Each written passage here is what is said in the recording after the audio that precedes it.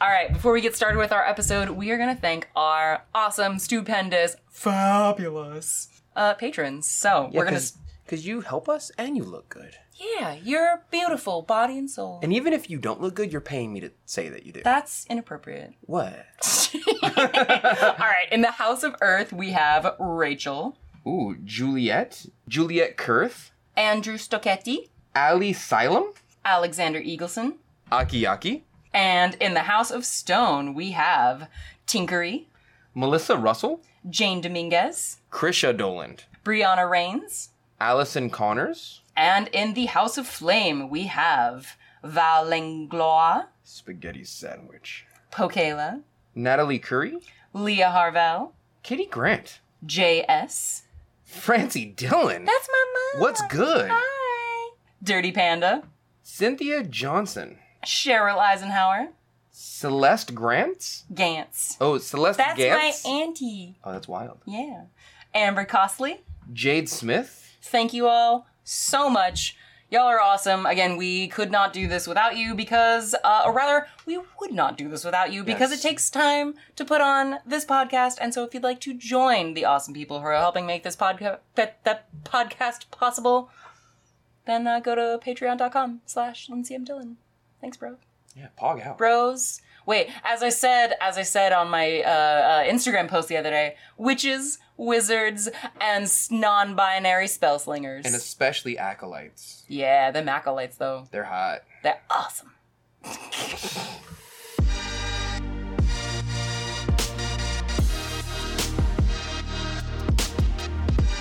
This is The Mud Peddlers, a podcast where two nerdy ceramic artists share the behind the scenes of their worlds of clay.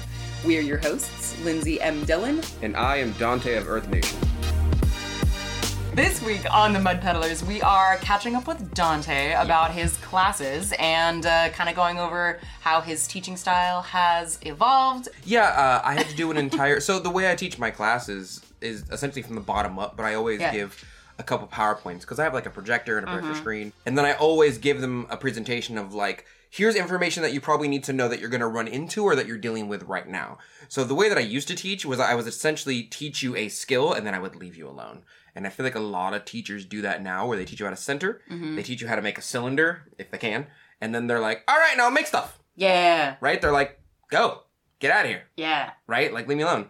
But I'm part of the intermediate class. So what I still do but used to do instead of doing what I do now is I used to teach them that and then teach them a skill. So I'd be like, this is carving. Here is the best way to carve. Here are the stages. Here's how clay dries. Let's talk about the stages in which clay dries. And let's talk about the stages in which it is best to do certain things. Like, you're not attaching a handle in bone dry. But you need to know what bone dry is first before I tell you not to do that. So we talk about that, right? Okay. What I do now is I do a simple, very blunt, brute way of explaining things to them. The first or second class, because sometimes the first class is me going, you're in an intermediate class, respectfully, how many of you are intermediate, and how many of you just took pottery in high school when you came back after 10 years? You know, like, I'm trying to be nice about it, but... Okay, so you basically found out that, like... Half of them, at least. Okay. Are like, I am a beginner, but I took intermediate because I took a month of beginning classes. Yes, like back in the day. Okay. And then I'm like, well, let's see where you are at in comparison to the classes you used to take. And some of them are like, I can center, and I'm like, cool, throw a cylinder, and then it's kind of wonky, and I'm like, okay, so you're at like the precipice of you're still a baby potter. You're at like the precipice of beginner. Like a beginner knows how to center and pull a cylinder, and then some of the base shapes most likely, some of them, right? I don't expect you to know how to throw a lidded piece. I don't expect you to know the different types of lidded pieces. Yeah. A drop-in lid, a gallery lid. I don't expect you to know what a gallery is. I teach them that in the class. But if you don't know those things, you're most likely still a beginner. The chances are you're a beginner, right? And because of that, I have to teach the classes from a bottom-up level now, where I go, okay, the wheel is the first thing I say is the wheel is just a tool for making things round. Yeah. That is all it is. That is what a wheel is. It's electric now. It used to not be electric. We used to have to kick it. Yeah. Now, if you add a skill on top of making things round, you can make a thing. For example, if you want to make a cylinder or a teacup, is just a cylinder that you've trimmed. You need to learn how to pull. Pulling is just a skill. So making a thing round and then giving it height with pulling makes a cylinder, and that is a set of skills that gives you the ability to make a thing. Mm-hmm. After that, I give you the ability, by teaching you, to pull a handle and attach clay. Mm-hmm. That's another skill. Yeah. 2 skills on top of making some round is a cup. That's what that is. Yeah. Because a cylinder with a handle on it is a cup. And this is the way I've started teaching now. We look at really complicated things too. Like a double hump gourd. I'm like, this is just a cylinder that I've popped out and then choked in and then popped out and then choked in. Yeah. And then trimmed. But that's like 4 different skills. Okay. And every class I want to teach you at least 1 skill. Okay, I think that makes sense. Because it seems like, because I think when you've talked about how you structure your teaching in your YouTube videos, it's that scaffolding thing. It's that idea that like, a lid is just a upside down bowl that you trim, you know. Yeah. So it's like, so you've talked before about like scaffolding. Yes. So the main difference between how you teach that scaffolding now is just recognizing that the level of skill that your students have is different. Well, no, it's not just that. It's that instead of the scaffolding is essentially every scaffold is 1 skill. And then I point up to a 6th level scaffold and I go, that's a teapot. And every class, I'm going to teach you at least 1 level of scaffolding. And then in between the scaffolding, we need to talk about the problems that you're going to come up with. So instead of just scaffolding and then going figure it out, now I go, here's the problems you're going to deal with. Okay, so before you were more like teaching them the skill and then within the class itself, dedicating more time for them to like futz with it and like see if it works. Yes. Okay, and so more like proportionally more of the class now is like more of the PowerPoints, more of like the going through. Okay, that's interesting. There's one where we talk about cultural significances and the difference in between, because clay is across the world, right? Yeah. But we start talking about the differences in between how being raised in a geographical area, and I say geographical area specifically because I don't want to be like the Chinese. Oh, you right. know what I mean? Yeah. But like if I'm talking about ramen bowls, which are obviously very like Chinese or Japanese, right? If we talk about, okay, we know how to make a bowl. We have figured out how to make a cylinder. That's a skill. We learned how to pop clay out. That's a bowl. We need to learn what a bowl is through the cultural lens of different geographical areas and people over time, right? So when we talk about something like a matcha bowl, we talk about a matcha bowl because they clearly had the availability of green tea in that area. They could then condense it and purify it, make it into matcha, which is just really strong green tea. And then they started making... It's the actual ground up tea leaves themselves. Because other teas, you're steeping the tea leaves. You're not actually consuming the tea leaves. Right. This is like matcha is like you're actually eating the leaf, essentially. Yes. And so they started making an item that they could then whisk the matcha into a bowl to drink the tea out of. And that is essentially, a very razored down version of what a tea bowl is. And then I teach them a little bit of history about the tea bowl, and I show them like, hey, this little spot in the middle, it needs to be flat for these reasons. It needs to have these sides. It needs to have a V-tapered bottom usually, so it fits in the hands when you cup it because it's a V shape. And then at the end of all that, they're like, wow, that seems hard to make. And then I go, no, it is a bowl. It is just a bowl.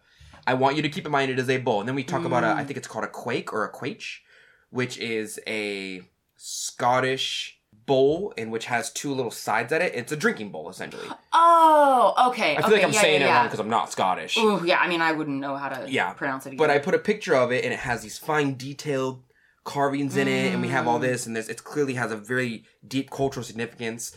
And they're all like, wow, that seems hard to make. And I go, no, it's not hard to make. It is a bowl with carvings in it and 2 little handles on the side. That is what it is. And then I really try and whittle down or razor down the factors of like, I've taught you a skill. Here are the additive scaffolding skills that you need to get to this point. I just need you to understand the problems that you're going to go through when you get to that point. So one of the major ones we talk about that everyone seems to like is how your clay gets tired. Because there's like 3, 4, arguably 5 variables in which make your clay tired. Yeah. It's like the time in which you're working with it, how fast you're going on the wheel. I teach them the fixes to it, the absorption rate of your clay body. Yeah. If you're working with stoneware or porcelain, all affect the variable in which how much time you have. Yeah, y'all remember the cream cheese throwing challenge? Dude. That's a good example when you think about like how different textures of clay affect how easy something is to throw. If you've ever thrown with porcelain and tried to make something really wide and then color it back in, that's rough. It has no give because it usually doesn't have grog in it, right? So it just flops. I said grog, and they're like, "What's grog?" And I was like, "No, I gotta do a class on that." And so I'm teaching them all the little itty bitty things now. Yeah, so on top of the scaffolding, I'm also teaching them how to stabilize the scaffolds, as it were. Where like you're going to run into this problem. So instead of making one presentation, the general way I teach my class now is I say, good morning, here's what we're going to do today. I pull up the PowerPoints, I teach them the thing. After I teach them the thing, I say, okay, I want you to try and make this today in about an hour and a half. We're going to do another presentation, and we're going to do another demo. Or sometimes I stack the presentations. Okay, yeah. And then I say, and then in about an hour, we're going to do another demo. Yeah. And I'm going to show you exactly what I meant by the last presentation. So I let them mess with it for a little bit. And then I go, okay, here's the problems you guys are running into and what you're going to run into. Yeah. Let me show you how to fix them real quick.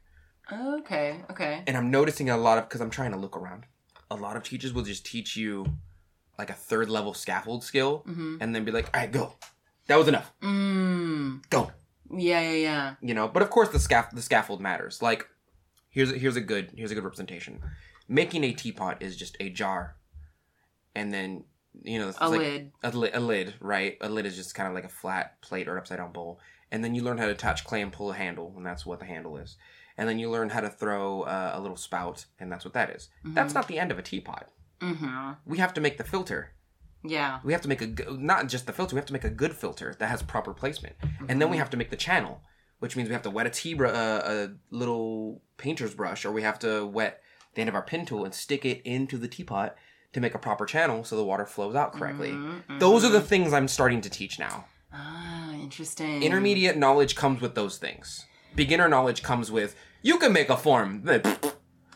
Right? Intermediate knowledge comes with the little bits of things that make craft work good and make it an easier throwing experience for yourself. And so that's the second PowerPoint that I'm usually doing. It's like, okay, here's what we're going to talk about as a main thing, and here's the itty bits that you're going to run into. Yeah. How much time would you say now that you put into creating each of those presentations? Like now that like the presentation aspect is like taking up more time in each class, like how much time would you say that it's taken to put together your presentations? The presentation time doesn't take that long, to be honest with you. No, I mean like for you making the presentation. Oh my God. Not like giving the presentation, but like when you're actually like preparing the slides for the presentation. About 2 or 3 hours. Takes about half the time it does to make a video. Okay. To make and edit a video. Like if I had no distractions, like baby wasn't here. Yeah. Wife wasn't like, take your pants off. Stuff like that. So that's essentially what I'm doing now. Like I just realized I need to teach them how to glaze. They don't know how to glaze. I'm sorry, correction. They think glazing is only brush and bottle. Oh, so they've never even like dipped? I taught my class how to dip last class. Interesting. Okay. They don't know wax resist. A lot of them don't anyway. Yeah. Stuff like that. Yeah. So how many classes have you had so far? Because this is still only within your very first... This is my second round.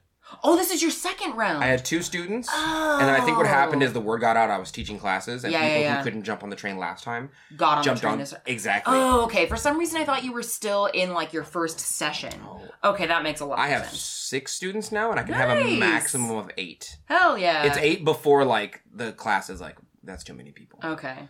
So did you implement some of these changes like within that first group, or did you kind of? Oh, okay. Yeah. Like one part just for like reference, part of the reason I'm curious is because like I learn as I go for sure. Yeah.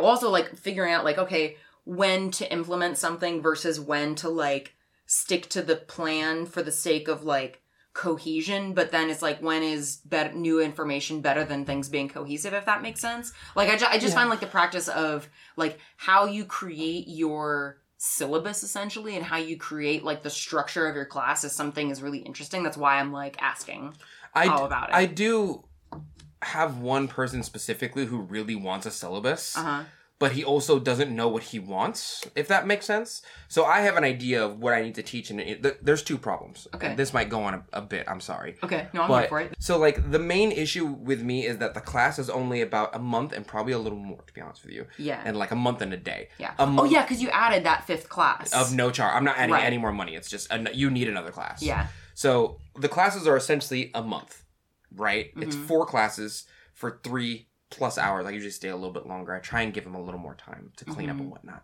it is very difficult to give someone an intermediate potter's education in one payment of classes for a month worth of time, which is arguably about, 4 times 3, 12? Yeah. 12. You get 12 hours to become an intermediate potter if you're not already. Yeah. And if you are an intermediate potter, you get 12 hours to learn everything I have to teach you. Yeah. And it's simply not enough time. Mm-hmm. It's really not enough time, especially considering that I was an intermediate potter for 6 months, for 2 classes, 3 hours a day in college. And so my knowledge of what I think intermediate is like far beyond the scope of effing 12 hours. Yeah. Like there's no way that you can take a 12-hour class and then suddenly you are an intermediate potter. Like you get in my, like, kind of how I view it is like you are in these 12 hours, you are giving people the skills that they need to practice being an intermediate potter. And again, like, we're saying intermediate within, like, our own definition of intermediate, but admittedly, there's not, like, some grand council that determines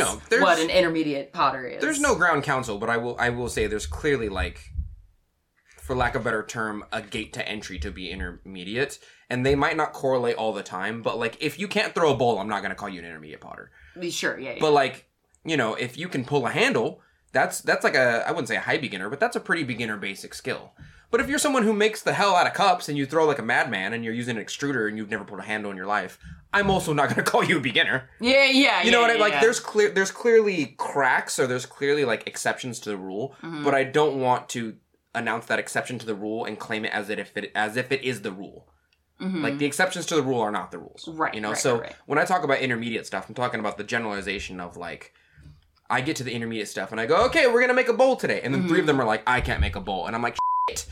Yeah. Okay, so we got to backtrack a little bit. Right. You know what I mean? Right. So we got to do a presentation and a demo on bowls, which then takes like an hour to, you know what I mean? So it's stuff like that. And I think what happens in my classes, people take a month of beginner classes and go, I'm an intermediate. And I'm like, well, not really. Kind of, not really. Yeah. I can make you intermediate if you take my class. But as you are now, like, I think you just know how to center and throw a cylinder, and that's it. Like, that is the extent of your class. Yeah. So when I had to do a class on glazing, I was like, okay, you can spray, you can dip, you can paint, here's the different firing techniques, here's coated. Like, I explained the difference in between oxidation and reduction in a class. Nice. And they were like, that's it? And I was like, yeah. That's it. One person even was like, so all of our kilns in this, I was like, they're all oxidation. Yeah. Except for our Raku kiln out there, which is arguably reduction. But, like, it's Raku, so it kind of belongs in its own special category, realistically. Yeah. But it does use fire and gas. Yeah. Most of the time. And they're like, oh, okay. So the kiln I get at home, I said, is it run on electricity? I said, yeah. I said, it's probably oxidation. They're almost synonymous with each other. Yeah. And a lot of them were like, oh. That's the difference. Yeah, But in my mind, I'm like, intermediate people know that already before they get here. Oh, you know? Yeah. Like, I'm not trying to down you, but that's, like, once you learn it, that's a super common thing. And then I showed them a couple slides on, like, here's what happens in oxidation, here's what happens in reduction. Yeah. And then over the next 30 minutes, we talked about the difference in the chemical reactions with oxygen and reducing the amount of oxygen and how it affects your clay body, such as copper turning red instead of keeping green in an oxidation versus a reduction firing. And I explained how if you reduce the amount of oxygen in a chamber, in a kiln, right, the oxygen or the combustion source, the fire, has to find oxygen from somewhere. Yeah. And it's not getting it from the air, so it takes it from the clay and the glaze. And that changes the visual aspects of it. Like, and they were just like, oh! They're like, yes! Oh, that's great. I heard one person whisper, she's like, this is already better than my college classes. Hell yeah, And I was like, are your college teachers not telling you this? No, dude, there's so much about the technical side of ceramics that doesn't get taught. Like, all of the stuff that I learned about, like, how to load a kiln. Like, I mean, like, some basic stuff about glazing, sure. Like, I learned that. But, like... Yeah. I think it kind of depends it depends a lot on the teacher. Yeah. Yeah, because, like, I learned about oxidation versus reduction firing, like, when I was at Sac City. Right. You know? But, like, how to load a kiln, or, like, the more, like, behind-the-scenes stuff that you need to be a potter on a more, even, like, at a hobbyist level, like, the things that you need to know how to do. Yes. I think. Or the things that help your experience if you know how to do them. Yeah. Those are things that often don't get taught in college, from what little experience I have and what little anecdotal evidence I have. But there's one guy that's there who's he's really, really interested in gaining tools, like skills, so that he can do his own thing, but he doesn't know what he wants to do. So we had like an hour-long discussion, and I felt bad because the other students were looking at me like, can I get some help over here? Well, I'm talking to this guy in depth, and he's really engaged, and I don't want to leave him because I'm trying to figure out what he needs from me. So I can satisfy his needs. But he's just like, yeah, I'm really interested in this, and this, and this. And I should have given him homework. I should have been like, your homework is to find out what style of thing you like. And then come back to me and tell me so that we can then delve into those skills. Yes. Because at the moment, you're giving me a lot of like, I like this, and this, but I don't know what it is. And then I'm guessing, and you're like, that's not it. And I'm like, well, if you don't know what it is, I don't know what it is.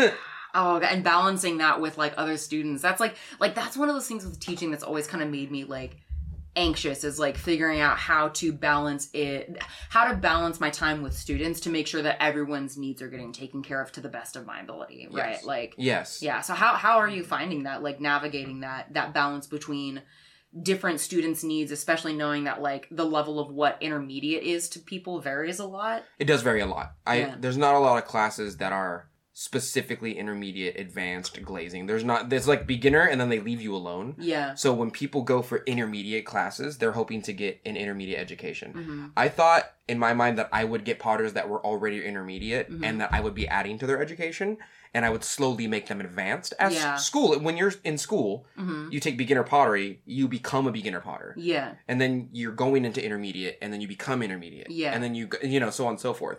I kind of thought that people would come in with a full knowledge of beginner knowledge. Gotcha. Yeah. And so they were ready to become intermediate. But what's happening is that my standards of intermediate are kind of advanced to them. Yeah. So I'm having to teach them almost beginner skills and then sprinkle in intermediate stuff. But I'm talking about like the core chemistry of a lot of things. We talk about clay platelets a lot. And so they now understand, okay, so that's what clay is made out of on like a structural level. Yeah. And this is how it works. And this is what wedging is. And this is what wedging does. I remember there was one time I try and stay really professional, but there was one time that I was like, stay off Facebook! Stay off it! Like one of them is very like, yeah, what about this? And I'm like, stay off Facebook. And she's like, how do you know I'm on Facebook? I'm like, I can smell it on you. I love that. Stay off Facebook. Unless you're going to the Facebook, what is it? Because there's the Clay Buddies. Clay Buddies is a Facebook clay group. Yeah. And they're good. We like Clay Buddies. They're good because Tim C will come out of nowhere and be like, that's wrong and you're dumb. But like... For support. But I hear what you're saying. A lot of them are, you just got to be careful because they'll be like, yeah, I heard from a friend of a friend from my grandma's aunt's uncle who bought a cup from Apple Hill who put a copper green glaze at 1% in the dishwasher and it came off and it turned white. And I'm like, no, it didn't. What's in your dishwasher? Acid? Like, what do you... Yeah. And you soaked it for a week? What's going on there? Like, that's not... You're lying. You're lying is what's happening. That kind of reminds me of like something I've heard about like wedding planners, is that wedding planners say like don't go on Pinterest because it's real easy to get real overwhelmed and want to do all the things and end up getting like all the choice paralysis. But anyway, I've just been thinking about weddings a lot because I had a bunch of friends get married. Anyway, it's very exciting. I do know I have another student joining us next time, and I will fully admit that I've added on, we talked about an extra class, but that extra class is going to be like, get as much work as you want in now. Because I know that I took like an hour of the 3 hours every class to teach you something, and then I probably took an extra 30 minutes to throw with you and like teach you and demo for you. So like this class is going to be probably 2.5 hours of do whatever you felt like doing, ask me any question you want, bring food. Yeah. It's going to be like a secret little potluck. That's fun. For the 5th class. I want to make it fun. Yeah. I want people to ask more questions. Because what often happens, like there's one person who's really interested in food safety and glazes. Oh, yeah. And I'm like, it takes a whole nother sector of classes to explain that. Yeah. And she goes, okay, what about crazing? And then I tell her what crazing is. It takes like an hour to explain crazing in depth. Yeah. And then she asks like, but, and I'm like, don't worry about that. And then she's like, what about this? And then I explain that instead of 20 minutes. Yeah. And yeah. I love the questions. The problem is that those are like, for lack of a better term, advanced questions. Yeah. I mean, knowing what causes crazing is realistically intermediate, but like if you're making your own glazes and comparing it to the thermal expansion of your clay bodies and then picking your clay bodies so that it correlates correctly so you don't get crazing, that's a bit advanced to me. Yeah, absolutely. I definitely don't know how to do that. I don't want to say it's advanced because then I put myself in a marker of advanced because I know how to do that. Well, yeah. I think I'm like adept. I don't know if I'm advanced, but I'm definitely like higher than or intermediate, lower than advanced. Well, I guess what I could say is that like if someone has never even made a glaze yet, it kind of makes sense to be like, all right, don't worry about the thermal expansion quite yet, because just get used to making. It's kind of like you're not gonna make souffle before you make chocolate chip cookies. Yeah, I guess. Yeah, I guess it's true. Yeah. No, that's fair because chocolate chip cookies are fairly easy to mess up and make. Yeah, but like a souffle is. I made one 2 weeks ago, and I was like, "This is super easy to mess up. You could mess this up real bad. If I yelled at this real loud, it would collapse." That's the joke with souffle. Yeah. But of course, but if you are interested in making that souffle, then we can do the research and have fun and go for it. But it'll just probably be easier if you make the chocolate chip cookies first. Well, they have a lot of intermediate questions, and I answer them because I have the answers to them. I think the issue is that like my brain goes, you should probably learn how to throw a straight cylinder before you worry about the thermal expansion. Yeah. Do you have any do students get access to your slides as part of the class, or do you have is there anything that you can give them to like help with them remembering that stuff so that they're not y'all take notes. You could take notes. Okay, that's fair. I've seen 2 or 3 people in the class take notes because I say something that they're like, oh, this is important. Like I call it like, I don't call it that, I guess I'll call it that now. It's core knowledge. Yeah. Where it's like no matter what you're doing, this applies to all of your work. Gotcha. Yeah. So when we talk about how clay gets tired, they're like taking notes. 2 or 3 of them are like taking notes. Okay. Which I actually really appreciate. Yeah. Yeah, because I'm like, thank you, because I did a lot of hard work to do these. Yeah. But I have started thinking about, no one sell my idea. I will find you. Tell me. I have started thinking about putting my slides that I make for my classes into like an online class. That's a great idea. And then they can just buy those. And then like making a presentation maybe. Just doing what I do in class and just selling them. No, honestly, like that is what a lot of artists do. Like, I mean, shoot, like I took a Hammerly's class on like intro to slip casting, and it's just, I mean, well, for that was like an actual like video thing. Yes. But like, like you could. I just buy a green screen, stand in front of it, put the slide behind me, and then point at things as I think that's a great, because you really do so much for free that I think it's okay to make some content that is that people pay for. Yeah, I mean, I just have to find a way that's not YouTube giving me pennies on the dollar, essentially. Right. YouTube is very like, oh, 1,000 people watched your video, here's 10 cents. Yeah. My patrons really keep things going. Like if I buy a shelf for like $200, it's patrons that are keeping that good. My projector screen. I remember one time my car broke down. It cost like $1 to fix. Patrons paid for that. Yeah. And it was good. Yeah. No, yeah. It's huge. Without them, I would not be here. I feel like they should get more content and more stuff, but also at the same time, like they have a skew of forbidden videos that nobody else can see. They also get pottery every month. Yeah. And like I give them blogs and I give them extra info and extra pictures and no, you do a lot for your patrons. I don't post as much as I should, I'll say that, but at least once or twice a week they get something that's like That's a lot. That's a lot more than a lot of people do for Patreon. Yeah, I do see a lot of other people's Patreons and they're just like abandoned for months and months and months at a time. But people forget, Yeah. I feel like I've talked a lot. I'm sorry. No, this is good because it's interesting to hear about like how you're adapting to what you're experiencing teaching in person, because again, you've done online teaching through YouTube for so long. Essentially, yeah. Yeah, that like doing it in person and like dealing with some of those elements, like you are getting active feedback from your students about what they need, and that's kind of different than posting a video and then sure, like you get comments and stuff,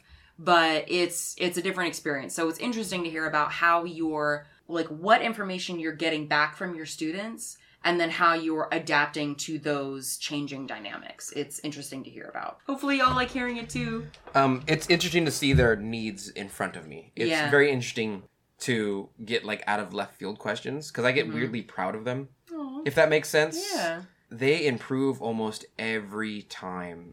It's wild to me that like in a month and a half of classes, 2 of them are making like 6-inch cylinders in one pull. Hell yeah. And like they could make a straight cylinder to save their lives the first time I met them. Oh my god. There's one person specifically that was making these like regular sized bowls out of like 4 pounds of clay. Uh-huh. And at one point I was like, just give me half of that. Yeah. But make the same size of bowl. And she did. Yeah. And she's like, oh, I've been using double the amount of clay. I'm like, yeah.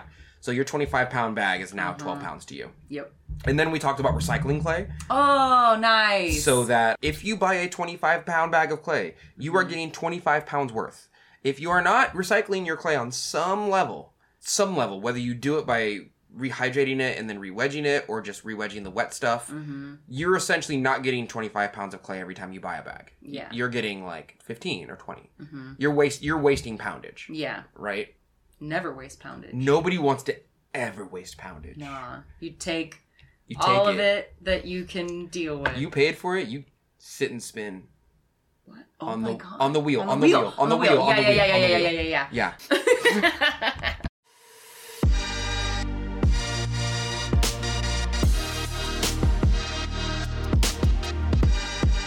And now it's time for our kiln plug. Just your kiln hole, we're just gonna plug it in there. Yeah. Right? We're gonna make sure you know what's up. We're gonna cover it up. We're gonna keep the heat in. This is a really particularly spicy episode today. That's what a kiln what? I didn't do nothing wrong. That's what a kiln plug is for. You plug the hole, you keep the heat in, you make it hot. Alright, so what do we got to plug, my dude? Okay, so my next store update is actually fairly soon. It's going to be in the first week of October. I planned it for October 1st, actually, but I just want to give it a little bit of leeway time. I will be posting on Facebook and Instagram and YouTube when it actually comes out. Make sure you have notifications on. Good, because this episode is going to be coming out on October 2nd. Damn, that's crazy. It's probably out already. It's probably out already, but now you know. Now you know. And if you didn't know, then you can sign up for notifications. Just push the notification. Yeah. Or do you have a newsletter? I forget. I don't have a newsletter, but I have everything but that. Okay, cool. Yeah. All right, my kiln plug is my Halloween update is going to be on Friday. No, I'm sorry. It's going to be on Saturday, October 14th. And if I get my shit together in time, I will do a early release for my newsletter subscribers. So I do in fact have a newsletter, and I'm going to try and get things set up so that newsletter subscribers have access on Friday the 13th, guys.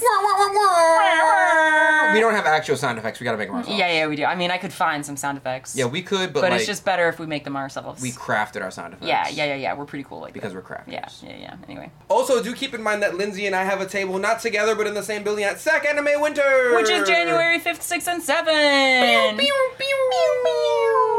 Damn, son, where'd you find this? Also, last part, I do have a discount code with Clayscapes. If you're buying Clayscapes glazes, I'm not being paid to say this, I just want you to save some money. Use the code EARTH10 when you buy their glazes at checkout. Save yourself money. Lindsay bought some glazes, forgot to put the code in. She's regretful. I am regretful. I am filled with regret. Yo, you could be filled with glaze if you use the discount code, though. We're very sexual. We should go back to having explicit episodes.